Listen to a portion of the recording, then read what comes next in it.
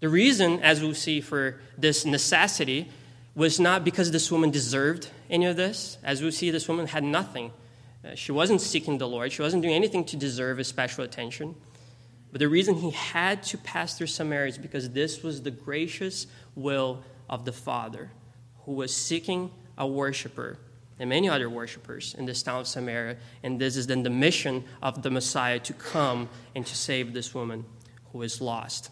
Verse 5 gives us the setting to this event. It says in verse 5, "So he came to a town of Samaria called Sychar, near the field that Jacob had given to his son Joseph." Jacob's well was there. It's interesting that this well, there are many reasons to think of this well as a special well. I forgot the name of the pastor, but a pastor has said before that there's a lesson in itself just to this well. The fact that this well had been here for many centuries. And it's interesting to think that when you look in Old Testament history, how many kings and emperors and powerful men with wealth had built beautiful things and spent money with temples and art. And yet, those things were all gone in time. Wars and things happen and things change. Wells dry.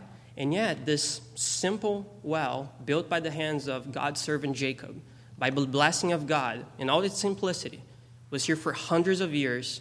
And it's still there today, by the way, if you visit Israel, and blessing so many generations with water. So it is interesting how we can see the simplicity of how God works through ordinary means many times.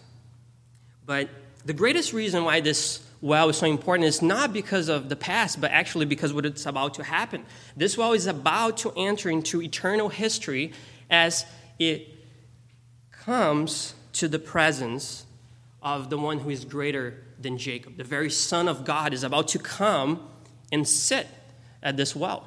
And it's in this well that he's going to wrestle with this woman who is not desiring salvation, who's not pursuing the Lord, but his mission here is to bring her to salvation. Secondly, this well is also important to notice, is not a common well. This is a spring well. The word he used by John to describe this well is very specific in describing this is a spring well. There is a spring in the bottom of this well bringing water up. And for us today, this may be an insignificant detail. You know, what's the big deal? It's just a well, it's just water. But for the first century Jew or for the first century Palestinian, this was a major difference. They knew very well what this meant. From a spring would flow what they would call, this was part of the vocabulary, living water. For us, we may read this passage the first time and think that this is a spiritualized way to say something. And of course, ultimately, we know it is. Just talking about salvation. But the expression living water is actually known for the people in the first century.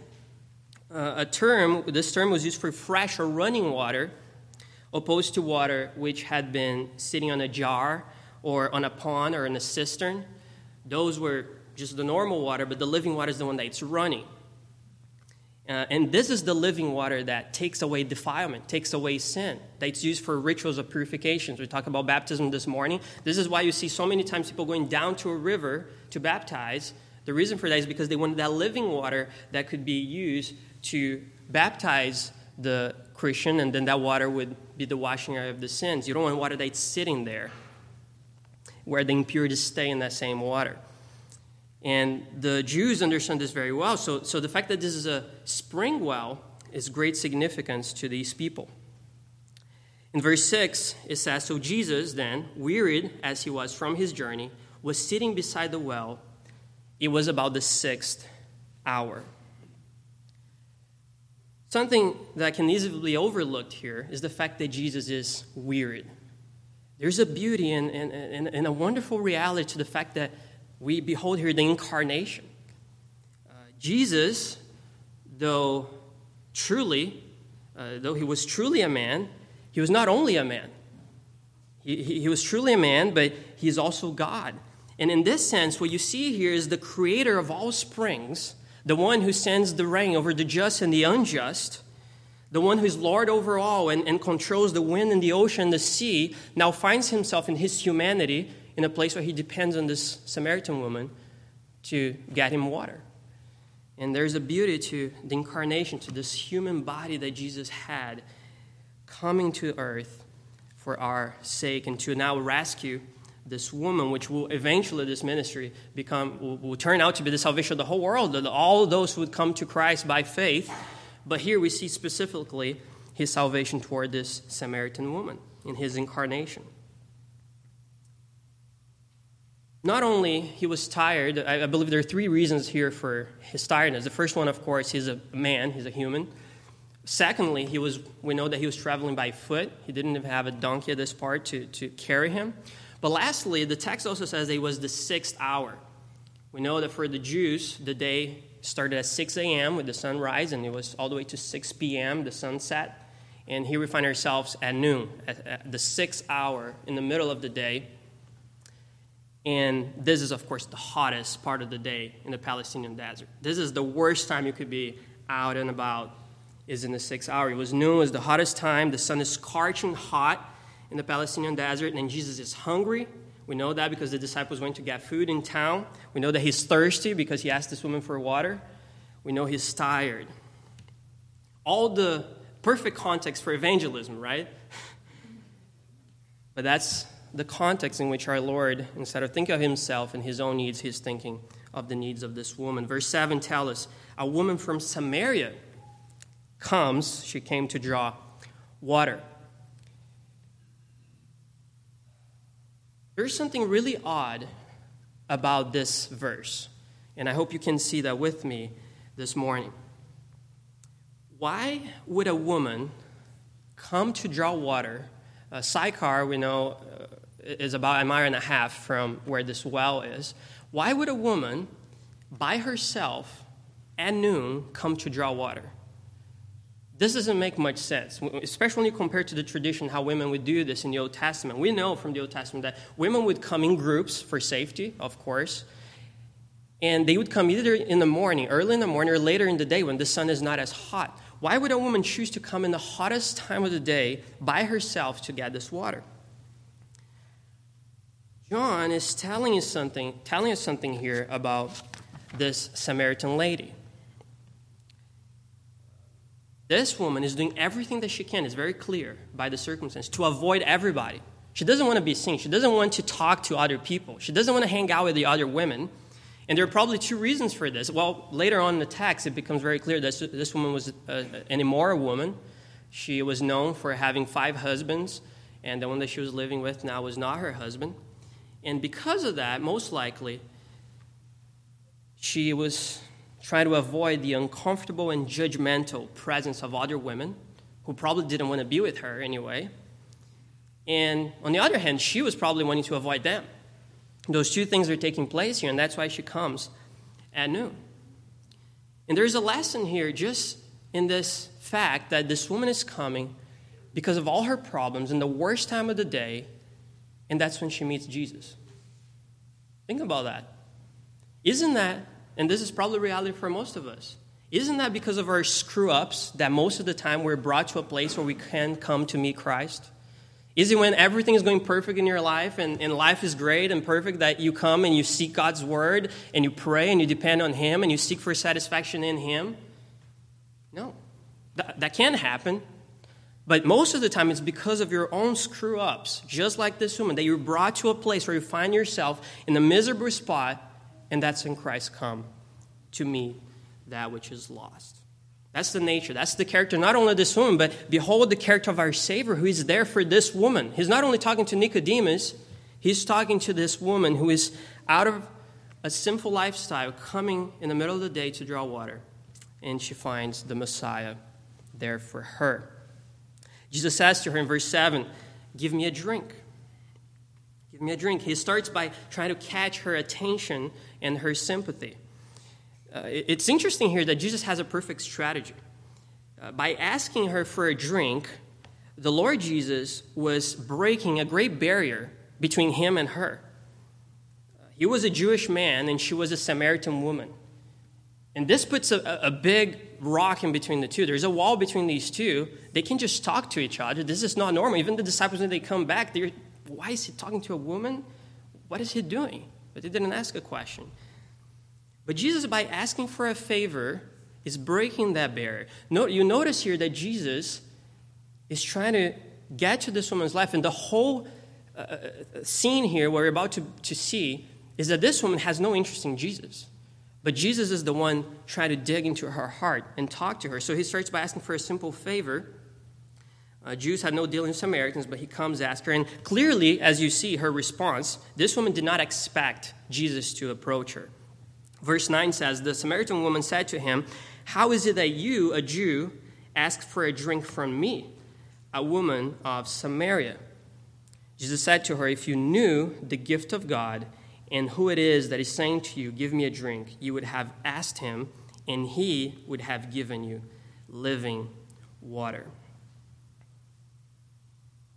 This woman was not expecting this Jewish man to talk to her, and you can even hear that by her response, and then Jesus' response, there's a subtle sarcasm, there's a subtle sarcasm, yes, to her answer, but then there's even a subtle rebuke to Jesus' tone approaching her. Let me show you this. If you listen carefully, you may hear a subtle rebuke in the way Jesus addresses her.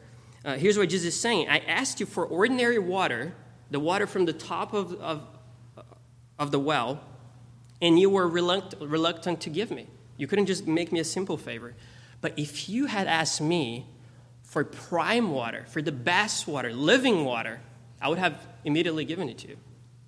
There's a sort of rebuke here to the beginning of this conversation. And remember, this woman understood very well what the living water was. It's a lot better than the water from the top of this well.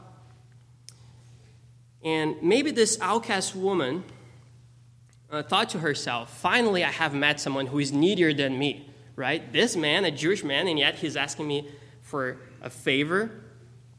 Poor you must be really thirsty for you to ask me, a woman and of Samaria. Jews don't eat with Samaritans. You don't share pots and pans with us, especially to drink water. You wouldn't get the dirt that comes out of the Samaritans. And yet she's thinking, okay, finally I found someone who is so needy. And Jesus clarifies this very well. He says, if you knew the gift of God and who it is that he's saying to you, "Give me a drink," you have asked him, and he would have given you living water. Jesus here is saying, the reason Jesus asked her a favor in the first place is that he could give to her something. It's less that he needs water and more that he has something to offer, and he's engaging conversation. She doesn't understand that. But Jesus is saying, if you knew better, if you knew who I am, you would understand that you are the one here who is utterly thirsty. I am the one here who can do you a favor. And this is going to be the main mission here for Jesus, is to show her two things. To show her the gift of God. That's the first thing she doesn't understand. The gift of God. What is this gift of God? What is its nature? What kind of gift is this? What does it do to a person? And then, who is the one who gives? Who is the giver of this gift? Her problem is ignorance. She doesn't know the gift. She doesn't know the giver. And this is the problem of all of us in this room. And this is the problem of humanity. Ignorance. Paul says, he writes, "They are darkened in their understanding, alienated from the life of God because of the ignorance that is in them due to their hardness of heart." This is the problem of mankind. Hardness of heart, ignorance. We don't understand. We don't know who God is, and we don't know what comes from him. We don't know what he does. We don't know his character. We don't understand. And this is Jesus' mission. This is our mission in the world, is to proclaim the gift and proclaim the giver. And notice that this ignorance, Paul says, is from hardness of heart. It's not just a lack of head knowledge. Later on, this woman, we even mentioned the promise of the Messiah. She knew that there is the Messiah, but she couldn't put the two together. There's no relationship with Christ. She couldn't really understand from the heart what it meant to have received this gift. This woman, of course, cannot see beyond superficial appearances. She is thinking only of physical needs, the physical water. And just like Nicodemus, she misunderstood Jesus' metaphor, which is talking about living water, which is a real thing for them, but he was pointing to something greater than that physical water. She thinks, as we see in the next two verses, that Jesus is offering water from the very bottom of the well. We see that in verses 11 and 12. The woman said to him, "Sir, you have nothing to draw water with, and the well is deep. Where do you get that living water? Are you greater than our father Jacob? He gave us the well and drank from it himself, as did his sons and his livestock." There's two problems where you're saying, Jesus. First thing is, I don't even see any jar or pot or bucket or anything with you. How are you going to do this? And I live here. I know how deep this thing is. You're not getting there. You're not getting there. How are you going to get this living water? And even though she doesn't fully understand, notice that Jesus' strategy is still working because Jesus is engaging the mind of this woman. The Bible is very clear that the ultimate goal is a change of the heart. This is what Jesus wants to see here, that this woman will be renewed in her heart and her soul, spiritually. But the way to get to the heart is through the mind. And that's why we preach the word. That's why we proclaim the word. That's why we teach the word to our children. It's the meaning of grace is that through the engaging of the mind, as we meditate, as we renew our minds in the word of God, the Holy Spirit is the one who can work in the heart. So the ultimate goal is not the mind, but we use the mind to reach the heart. And this is very clear in Jesus' strategy here. He's trying to engage this woman's mind to get to these spiritual issues that she cannot see yet. And this is, of course, what Jesus wants. And that's why she's asking, are you greater than Jacob? So even though she doesn't get the full metaphor, she's engaged. She's thinking, what is this man offering? This is different. Verse 13, Jesus said to her, "Everyone who drinks of this water will be thirsty again, but whoever drinks of the water that I will give him will never be thirsty again. The water that I will give him will become in him a spring of water welling up to eternal life." Making very clear, this is not a physical water. This is spiritual water. So let's just take a break and think of this water that Jesus is offering. First of all, this living water is a gift. It comes from God. He doesn't sell it. He doesn't trade it. He's not looking for something that she can offer back. It's a free gift of God.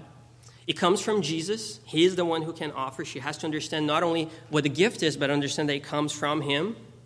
There's no other place where you can find this gift. This gift is, at least in one sense, personal. And this is not a contradiction to what we studied in Sunday school this morning. There is a sense in which you have to come to Jesus by faith. And this is what he wants here. Your relationship with your parents will not do this. If you go to a Christian school, you won't do this. There's no other way besides coming personally to Christ and believing in him and putting your trust in Christ. So it is personal. It comes from coming to him and asking for this living water. And lastly, this gift is also eternal and unstoppable. It's a beautiful thing, this metaphor of the living water. The living water is the water coming from under the ground. There's pressure to a spring. And the beauty of this is that compared to other wells that could dry, a spring well is reliable. The spring keeps flowing. And I don't know if the experience you have with this, but you could try to stop a spring. You could put a rock on top of it, and guess what? The water is going to find a way out. And will bubble through, and will well up and find its way out. And this is the picture Jesus is giving this woman of this water. It's a water that cannot be stopped. Once it gets to your heart, if that spring is there, it will well up, a spring up, bubble through. Doesn't matter the trials, doesn't matter the challenges of this life.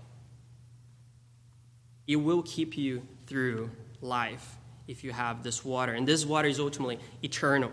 Other fountains of this world, there are many fountains in this world. There are many places where we can seek for satisfaction. And yet, if you think of patterns, these other sources usually take you to come again. And you have to go back again. And not only that, the more you go, it seems like you need more of it because it doesn't satisfy as it did before. And that's true about, you can think of substance abuse all the way to relationships and all kinds of things in this life. You may promise a great satisfaction at the beginning, but then you need more of it, and you need more of it. But here, this gift of God is eternal. It passed beyond this life to the next life, and this is what Christ is offering this woman, something that can finally satisfy her. Jesus said to her, verse 16, "Go, call your husband and come here." This woman doesn't understand. She says in verse 15, I apologize, I skipped the verse 15 first, when she says, "Sir, give me this water so that I will not be thirsty or have to come here to draw water." So she likes the idea of this not having to come and get water again, and this eternal life that wells up and bubbles through, and it's unstoppable, it's personal. And yet she still doesn't fully understand. She's too attached to her physical needs. And she's still thinking that Jesus is offering the water from the bottom of this well. But Jesus wants her to see her spiritual thirst. And that's why, even though this is a section here in the passage where most people will read and think, oh, why is Jesus changing the subject? Why is he completely changing from the living water to this other topic? He's not changing the topic at all. Remember, his goal is to show her the character of this gift and the giver. And this is precisely what he's doing in verse 16. Jesus says to her, "Go call your husband and come here." See the connection? He's trying to show to this woman where her real thirst is. I have something that can satisfy, but I'm not talking about physical water. Go call your husband. She had sought satisfaction 5 husbands. The one that she had now was not her husband. And what I wanted to notice here as well is that this was a very unexpected question for this woman. Very unexpected question. We know that just like married people today wear rings, and I'm glad that I'm preaching the sermon after getting married so I can illustrate with something here.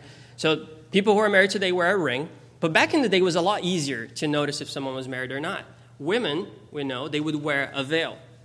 And you may miss a ring from a distance, but you won't miss a huge veil on top of the head of a woman. And here's how this is important. This woman says to Jesus that she's not married. So most likely, she's not wearing a veil in this situation. Otherwise, she would be a married woman, which she's not. Why would a stranger who doesn't know much about your life, he's a Jew, he's just traveling through, with so much confidence, seems like, come to her and say, "Okay, do you want the living water? I'll give to you. Go call your husband." She's probably so puzzled by this. Why would he think, does he know something I don't? This doesn't make any sense. Why would he ask a single woman without a veil to go call her husband? The woman answered him, "I have no husband." 3 words, in Greek, 3 words. I have no husband. Very brief answer. This woman has been talkative the whole time, is engaged in conversation, asking questions. Now for the first time, there's clearly a wall here. I have no husband. Why are you asking this? This doesn't make any sense. Jesus said to her, verse 17, "You're right in saying I have no husband, for you have had 5 husbands, and the one you now have is not your husband. What you have said is true." Again, Jesus is pointing her to her real need, her real thirst. Verse 19, the woman said to him, "Sir, I perceive that you are a prophet. Our fathers worship on this mountain, but you say that in Jerusalem is the place where people ought to worship." It's hard to tell here whether this is just a dodge from her part. She's just trying to change the topic. I'm not comfortable talking about the 5 husbands. Let's just talk about something else. That could be the case. But it could also be that this was really a major theological and political issue of the time. There was this big thing between Samaritans and Jews where your whole nation, you say that you're the people of God and you worship in Jerusalem, but we worship here. What is the solution to this? And Jesus answers this question in 2 parts. Let's first look at verse 22, where he just gives a final answer. He says, "You worship what you do not know. We worship what we know, for salvation is from the Jews." Unapologetically. There is a right and wrong. It's not everybody can worship God the way they want. No, God has instituted his word. He has given his word. He wants to be worshipped the way he wants to be worshipped, not the way you want. And the way to be worshipped is in Jerusalem. There is a right and a wrong way to do it. You're doing it the wrong way. Jews are doing it the right way. As Paul writes in his letter to the Romans, to the Jews were entrusted the oracles of God, but Jesus' main focus here is in something greater.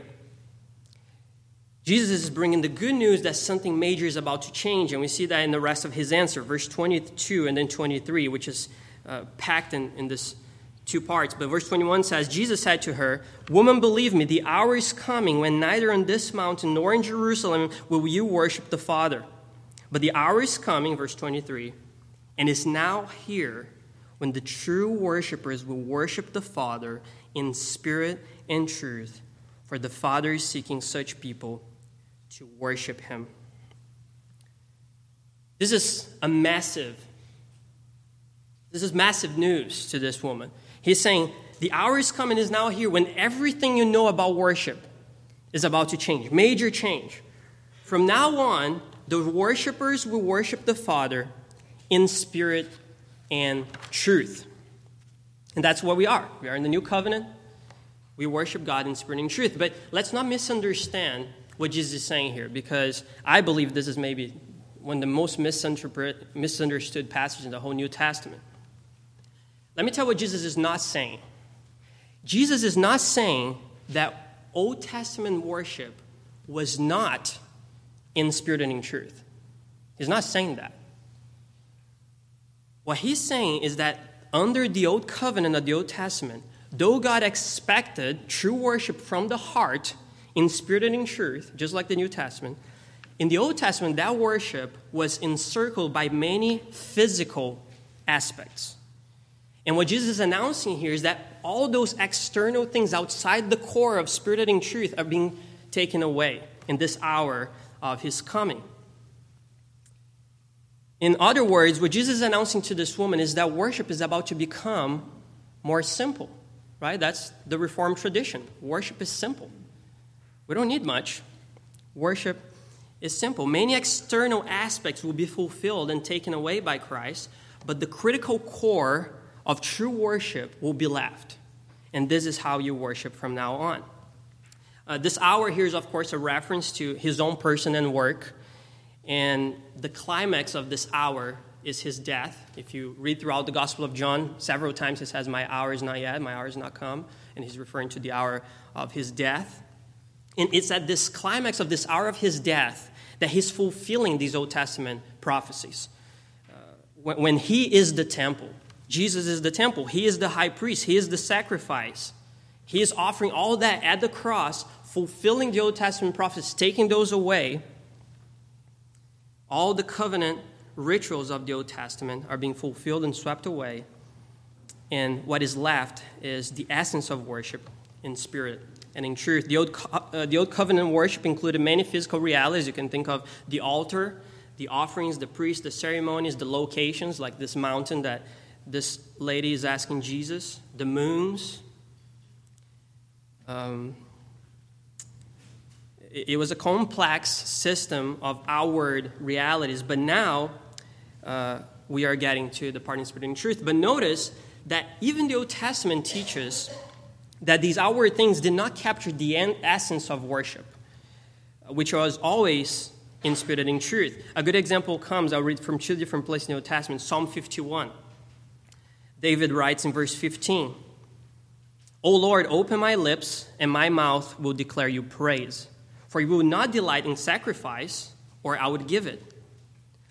You will not be pleased with a burnt offering.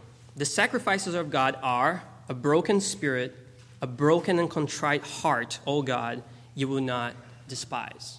This is the essence of worship. David says something that is similar to what Micah writes in Micah chapter 6. Will the Lord be pleased with thousands of rams, 10,000s of rivers of oil? He has told you, O man, what is good and what does the Lord require of you, but to do justice and to love kindness and to walk humbly with your God. At the core of true worship, whether in the Old Testament or in the New Testament, you find a contrite heart worshiping God in spirit and in truth. And this is what Christ wants of you today. And he explains even the reason for this. The reason is this is grounded even in the very character of who God is. Look at verse 24. He says, God is spirit, and those who worship him must worship in spirit and truth. We talked about sacraments this morning, visible representations, signs and seals to invisible realities in Sunday school. God is invisible. He does not have a body like we do. He is immaterial, incorporeal. And for this very reason, because he is that way, that is his nature, he is a spirit, apart from some physical reality, we would not be able to understand who he is. That's how he communicates truth to us. It's through the senses. It's through what we can see and observe and touch. That's why we need his word and we need the sacraments. God is spirit, and unless he wills to reveal himself to us, he would remain to us incomprehensible and unknowable because he's spirit. Before Christ, of course, this revelation came through the Old Testament scriptures and through all the physical symbols of worship in the Old Testament. But as the author of Hebrews says, in these last days, another reference to this hour, he has now spoken to us by his word, the Son. John 1:18, no one has ever seen God, the only God who is at the Father's side. The Son has made him known. It is through the Son that we get to know who God is, that we worship God. We come to him through his Son, Jesus Christ. Worship must ultimately happen in the spiritual level. That's what Jesus is saying. There are physical aspects. Think of our own worship here today. We're here, and we're in a real building, and we have physical elements. We're holding to things. We are singing. Even our voices are making noise, and there are mechanical waves going through the air and getting to your ear.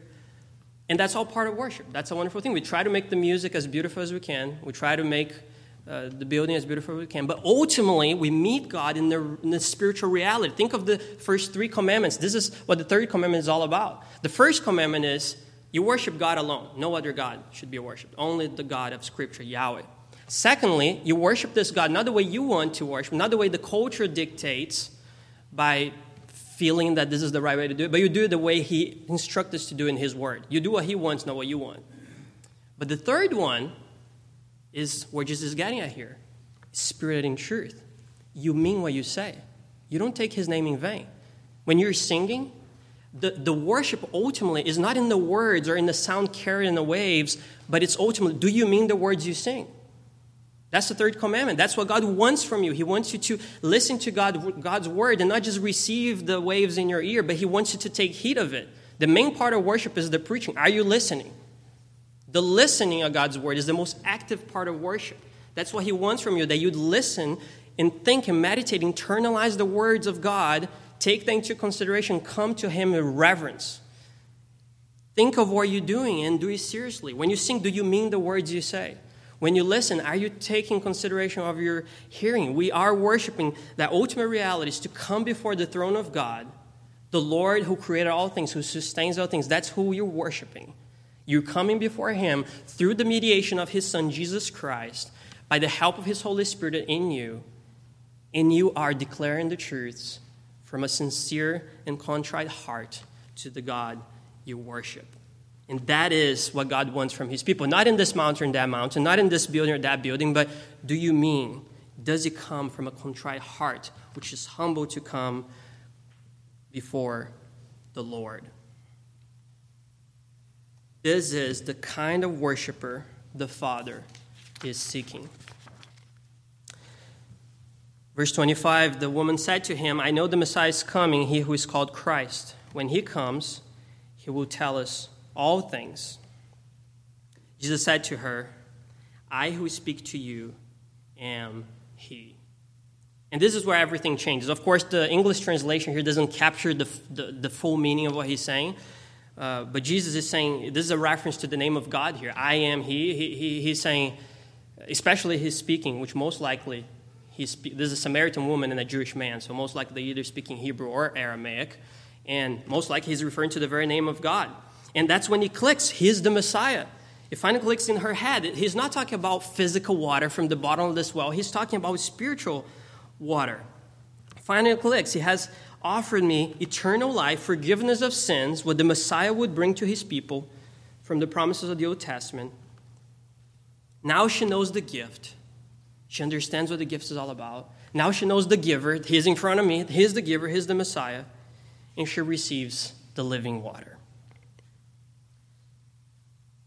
Verse 27, just then his disciples came back. They marveled that he was talking with a woman, but no one said, what do you seek? Or why are you talking with her?